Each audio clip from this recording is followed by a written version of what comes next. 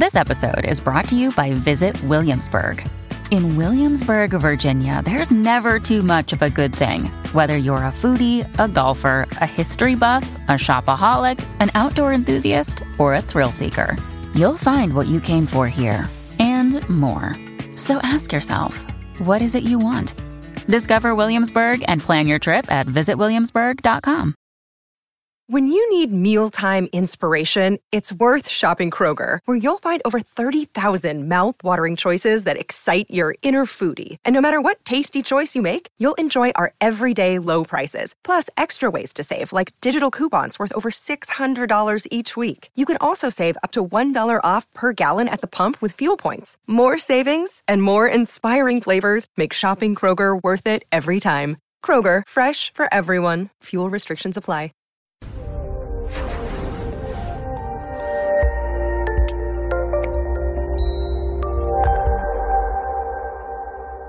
In this segment, we're going to be talking about evidence-based practices for PTSD.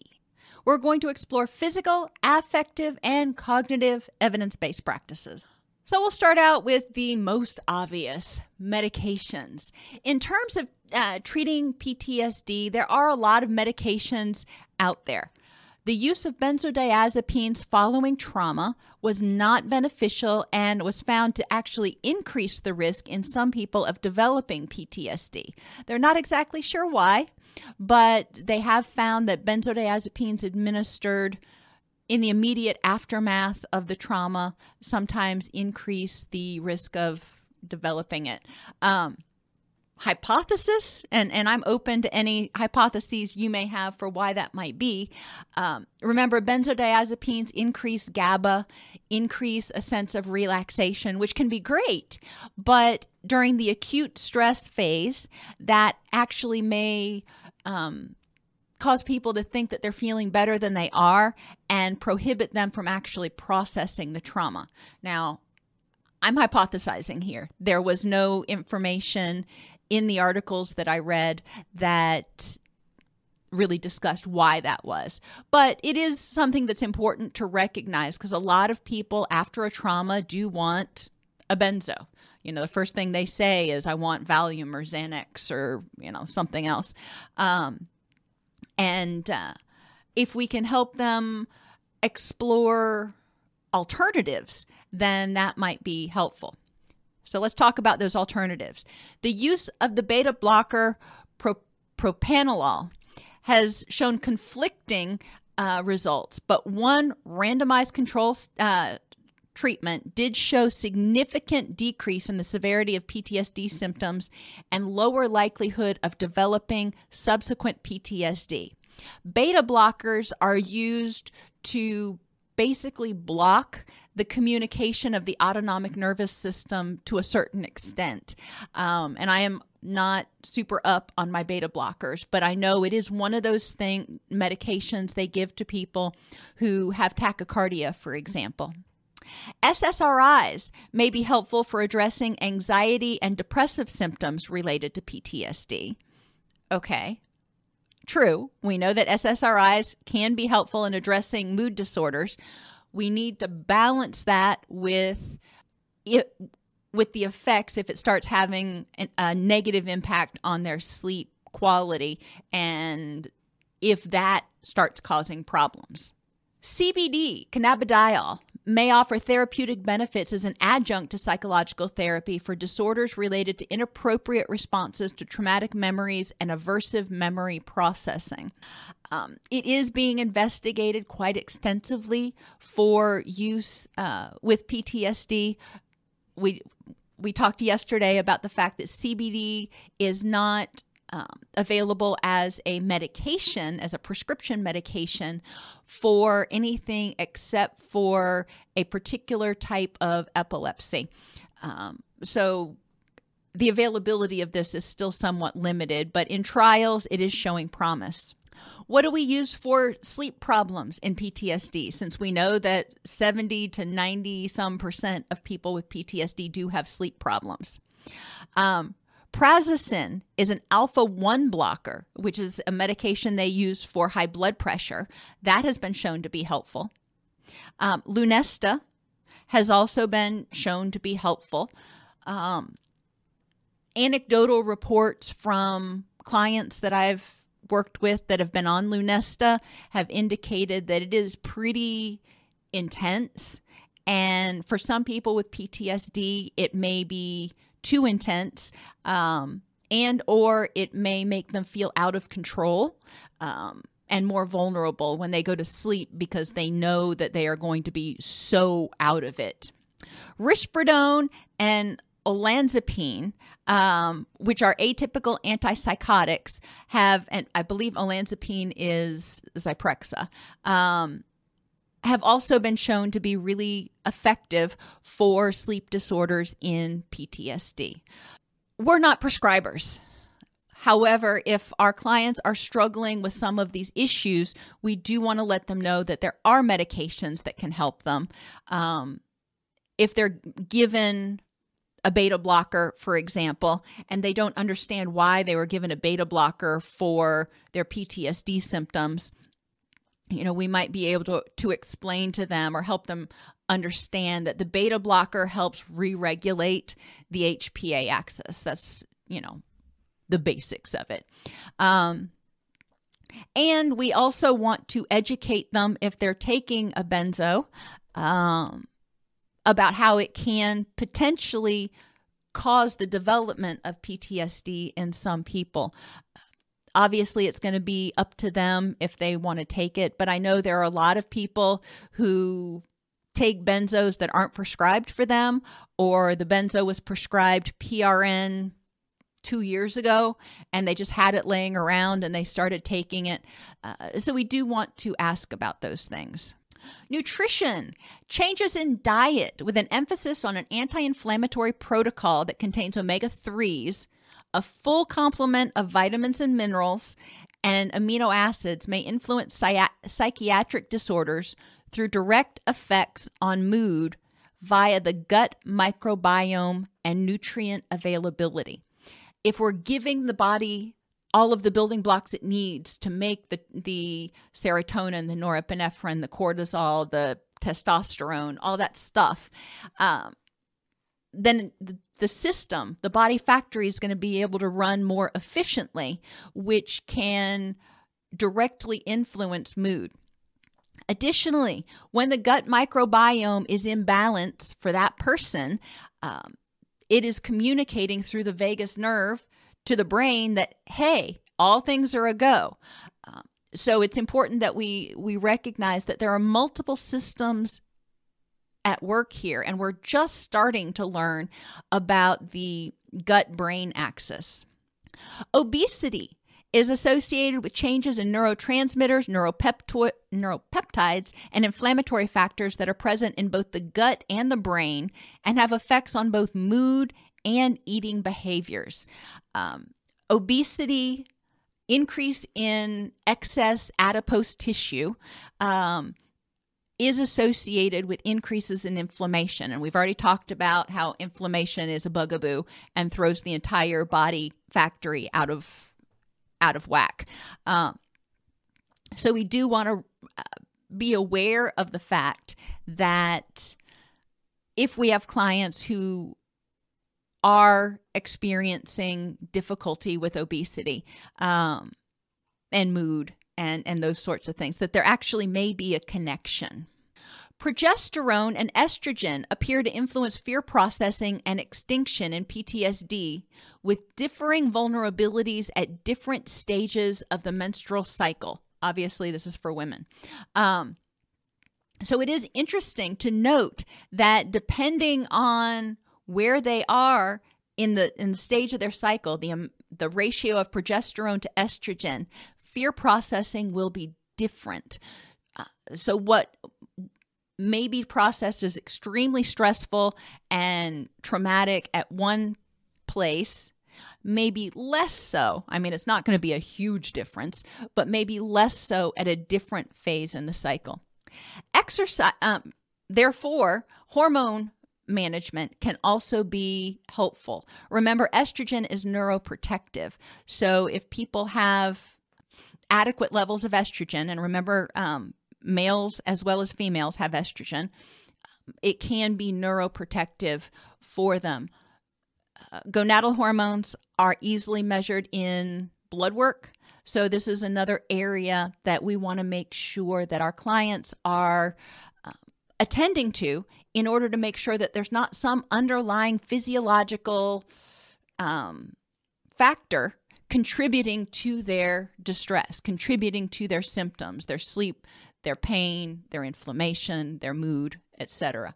So getting hormones tested, getting vitamin D levels tested, getting iron, thyroid hormones tested, all of those can be helpful. Liver function is also super helpful because if the liver is not functioning well, you've got some inflammation, some cirrhosis, some hepatitis, some cirrhosis going on. It can back up the toxins into the brain, which leads to something called hepatic encephalopathy, which is associated with a dementia type state. Obviously, that's a little bit different than PTSD, but if we're noticing cognitive issues, cognitive symptoms, we don't want to necessarily rule that out. Any normal blood panel is going to look at liver enzymes, so that's not even an extra test that needs to be done. Exercise. Potentially, aerobic exercise can exert a positive impact in PTSD through exposure and desensitization to internal arousal cues. So as people exercise, their heart rate goes up, they start breathing harder. This is akin to what happened when they were experiencing the trauma. But in this situation, they're in total control of, how hard they're working, how hard they're breathing. They can stop at any time. So when they have a increase in their heart rate, they may become less sensitive to it. It may not automatically trigger a memory of the traumatic event.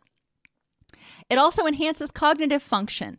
There are a lot of reasons they hypothesize for this. The increase in oxygenation is not the only one, but exercise also increases dopamine.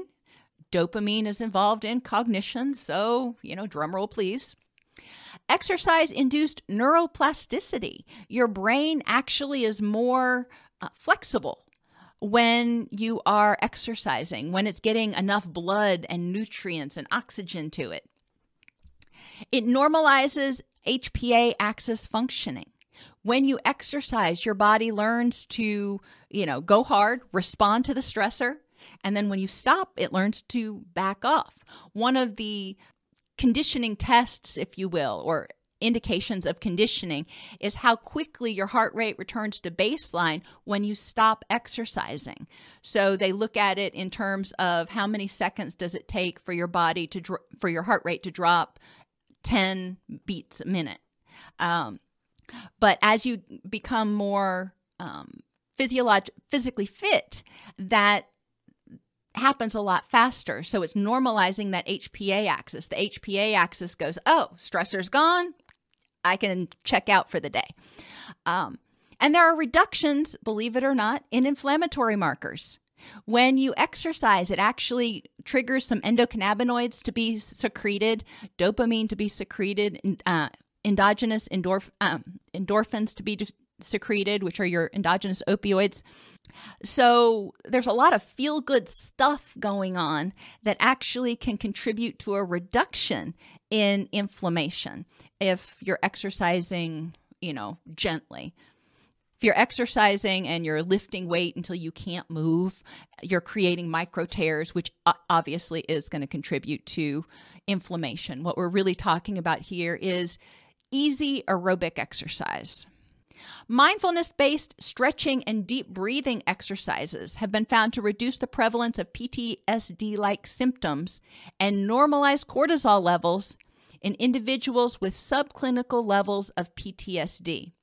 This would also include yoga, so mindfulness-based stretching as well as yoga, being aware in the moment of your body position, how it feels, your breathing, being completely aware in the moment. When you're stretching, you do it slowly. Yoga is generally done pretty slowly. So by virtue of that, your heart rate is remaining, relatively low when you're doing a lot of these things. So it normalizes cortisol levels. HPA axis re-regulation. Suppression of the HPA axis in PTSD has been reported with less variability. There's fewer peaks and troughs because remember those locks, they're broken. So there's fewer peaks and troughs because less is getting through. But then when stuff does get through, it's a flood. It just kind of breaks down the doors. And it's interesting to note that this is true throughout the normal cortisol cycle. Your cortisol cycle is supposed to peak in the morning, that helps you get out of bed, and then decrease throughout the day with some peaks and troughs throughout. That's expected. But people with PTSD, it tends to be a lot flatter.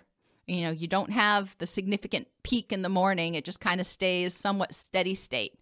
And it doesn't decrease in the evening when it's supposed to in order to trigger the creation of melatonin.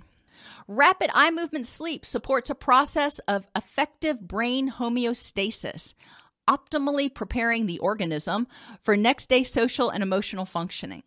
So REM sleep, your dreaming sleep, actually does have a function. We talked about deep sleep is when the oxidative stress and the adenosine and stuff is cleared out, but REM sleep is necessary too. Poor sleep is associated with increased anxiety, irritability, deficient coping, and circadian rhythm disruption.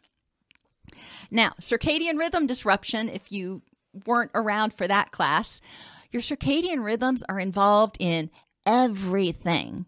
They are involved in your energy levels. They're involved in regulation of your gonadal hormones, which is why, women's cycles tend to be at a certain period, 28, 30 days, something like that. That's regulated by the circadian rhythms. If their circadian rhythms are out of whack, then their cycle is likely going to be a lot more erratic. Circadian rhythms are also involved in inflammatory processes, stress processing. It was a really interesting class, I thought, when I put it together. So if you're interested in circadian rhythms, you can watch that video later. Investigators have found both hypo and hyperactivation of specific brain regions in individuals with PTSD during sleep. So they even sleep differently. People with PTSD are at a much higher risk of developing obstructive sleep apnea. They hypothesize it may be as high as a 75% greater chance of developing obstructive sleep apnea independent of body weight. A lot of times obstructive sleep apnea is seen in people who are obese. However, people with PTSD, body weight didn't seem to have that much of an effect because OSA was seen in people who were of normal body weight, which I thought was fascinating. In terms of affective and cognitive interventions, meta-analyses do not support the effectiveness of widespread use of psychological debriefing after trauma in preventing or reducing the intensity of PTSD symptoms. That's important because a lot of places, I know a lot of insurance companies still think that psychological debriefing is the way to go, and it's actually been shown to not be the case. Meta-analyses have demonstrated the benefit of brief, trauma-focused cognitive behavioral therapy for prevention and multi-session trauma-focused cognitive behavioral therapy in people with acute stress disorder or PTSD. So right after the trauma-focused cognitive behavioral therapy can be extremely helpful in an individual or sometimes family situation because they're actually processing what happened and trying to integrate it into or assimilate it into their schema. If they develop ASD or PTSD, then trauma-focused CBT multi-session has been found to be really effective. The University of South Carolina Medical School, I'm thinking, has an online class on trauma-focused CBT, which is really good. I can look that up at our next break. Exposure-based and other CBT protocols, as well as mindfulness-based cognitive therapy in group and individual formats have also been shown to be effective for PTSD. So far, we're still seeing a lot of mindfulness and cognitive behavioral. What do we want to accomplish with CBT in working with people with PTSD, though? First, or number one, Gwen, according to the research, the group debriefing teams not only do not work, but often cause more harm because they expose people to repeated reminders of the trauma and can be really intense. Maybe Jim Bob over here didn't see all this stuff over here that happened. And when they're processing it together, people who weren't exposed to some things actually get exposed indirectly.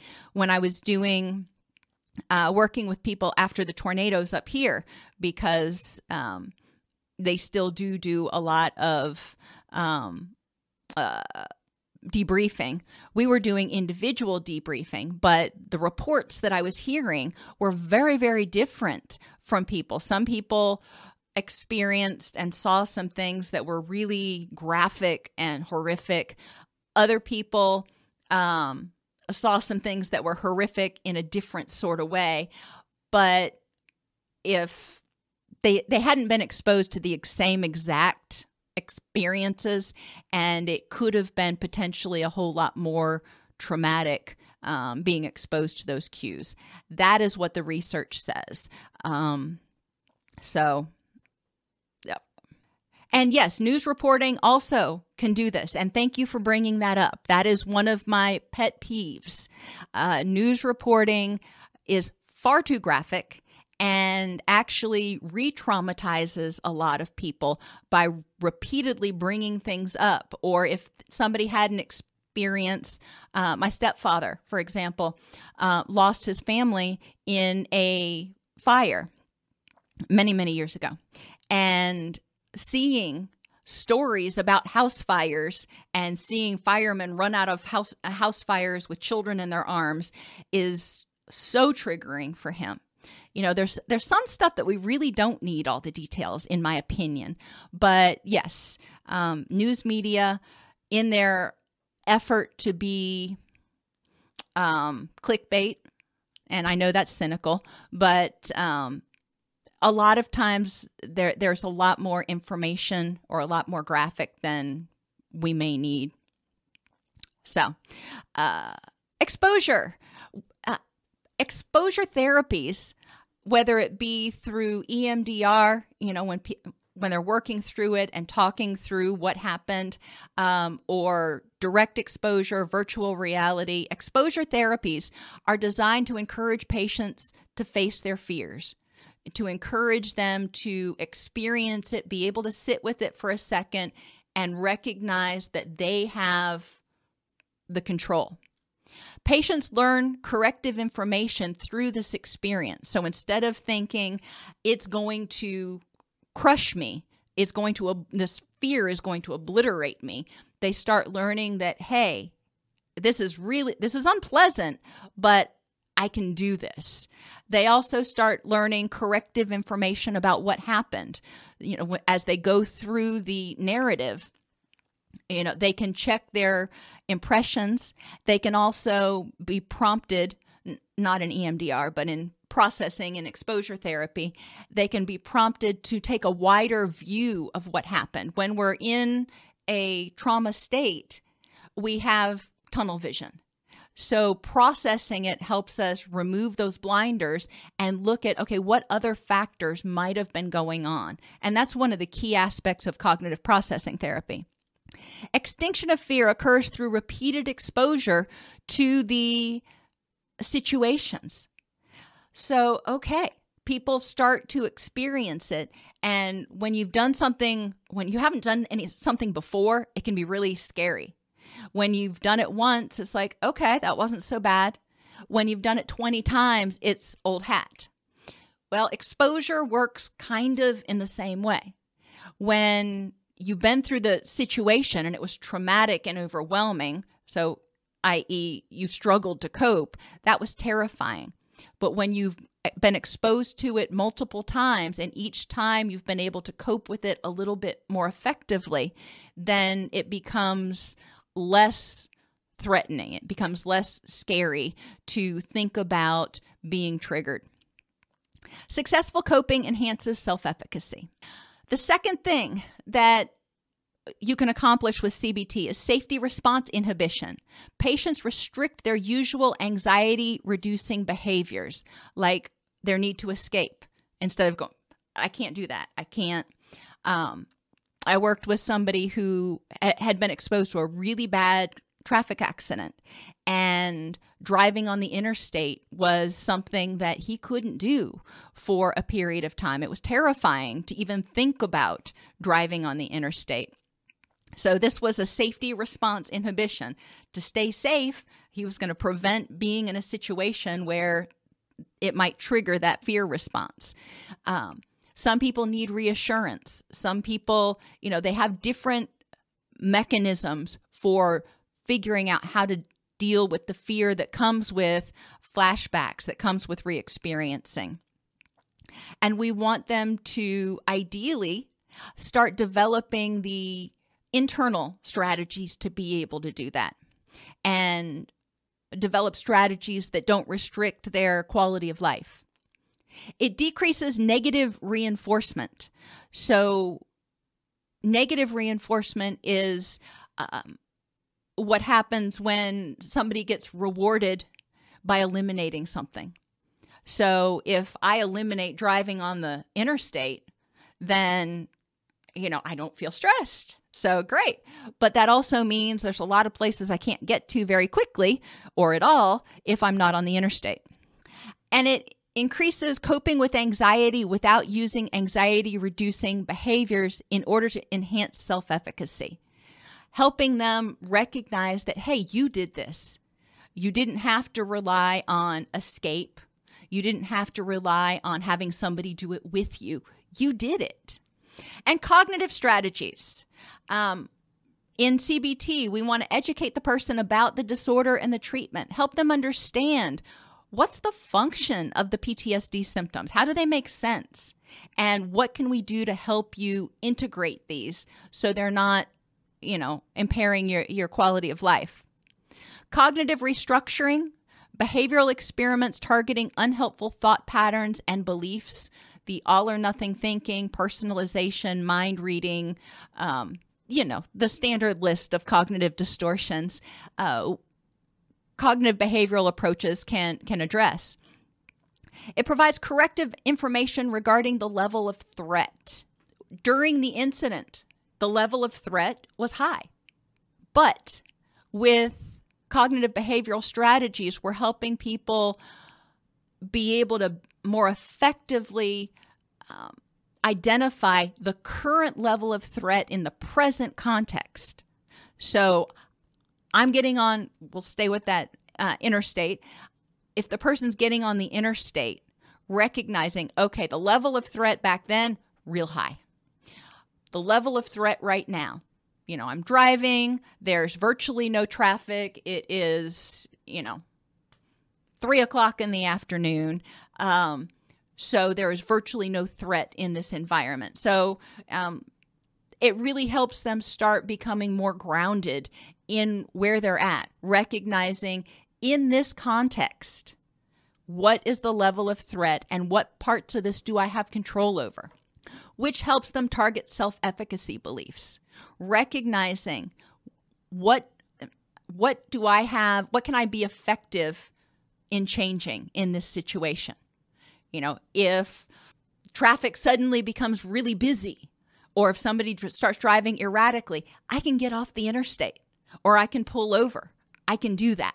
So targeting those self-efficacy beliefs. If I start feeling like I'm hyperventilating, I can do XYZ. If I start experiencing a flashback or feeling like I'm going to experience a flashback, I can do this. And they've developed strategies that they've found that actually work so they don't feel like they are prisoner to their symptoms. And then arousal management, emotion regulation, distress tolerance skills can help the patient control increased anxiety levels. A lot of times we're not going to be able to help them completely eliminate and prevent all flashbacks and memories and arousal henceforth and forevermore. That's not realistic. So we want to make sure that they have the skills to deal with arousal when it happens, instead of having distress intolerant thoughts like this is going to kill me, I can't stand this, etc. Helping them develop distress tolerance skills, that this is unpleasant, but I can make it through. Surrender of safety cues like their companion or lights. Maybe somebody sleeps with lights on in their bedroom because it makes them feel safer. Well, lights in the bedroom actually impair sleep. Even though it helps them get to sleep, it actually keeps them from getting quality sleep. So ideally, they would get to the point where they could sleep in darkness. But sometimes it takes people a while to get there. But eventually, that's one of those things that they may get to the point where they realize, hey, I don't need this anymore. And then development of those adaptive self-efficacy beliefs in general, their ability to be empowered, their ability to keep themselves safe. EMDR is a really well-studied technique now. And I was apprehensive at first, 10 years ago or something when it kind of came on the scene. But I have done the reading, and it's really a very, very helpful methodology. Interestingly, online EMDR has been demonstrated in early studies to be effective. I wouldn't have thought that, but evidently it is. So that's good because, that's kind of the wave of the future. EMDR therapy has been shown to reduce PTSD and other trauma-related symptoms and has been shown to be more effective than other trauma treatments and shown to be effective even delivered with different cultures.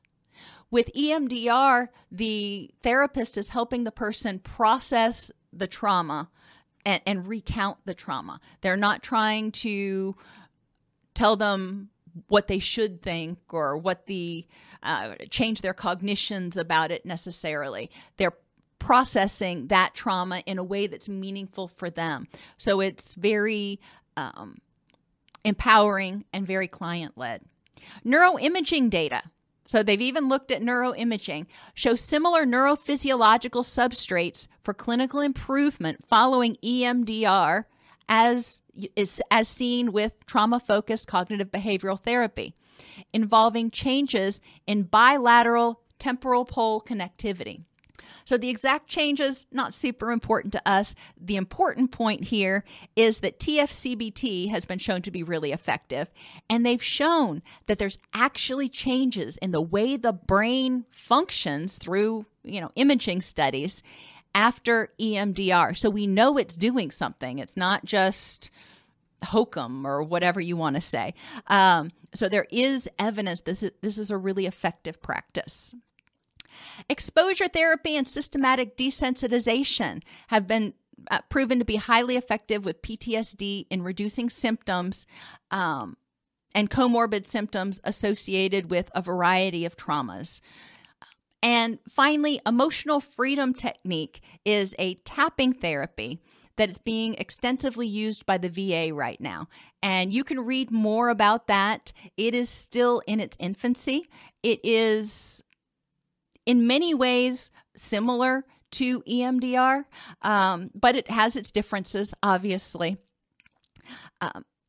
The data on it is still, it is not nearly as robust as the data for EMDR, but I can tell you that I have two people that I know, friends of mine, not clients, who have used the emotional freedom technique and found it to be, both of them found it to be extraordinarily helpful. So, for what it's worth. Cognitive behavioral therapy, EMDR, emotional freedom, and exposure therapy are currently the most widely used approaches to address PTSD. Sleep quality can bidirectionally impact PTSD symptoms. Inadequate sleep can lead to the development of PTSD, and PTSD can cause sleep problems. So we do want to screen for sleep problems in all of our clients, even if they don't have PTSD, because we know that it can make them more vulnerable to PTSD should they be exposed to a trauma.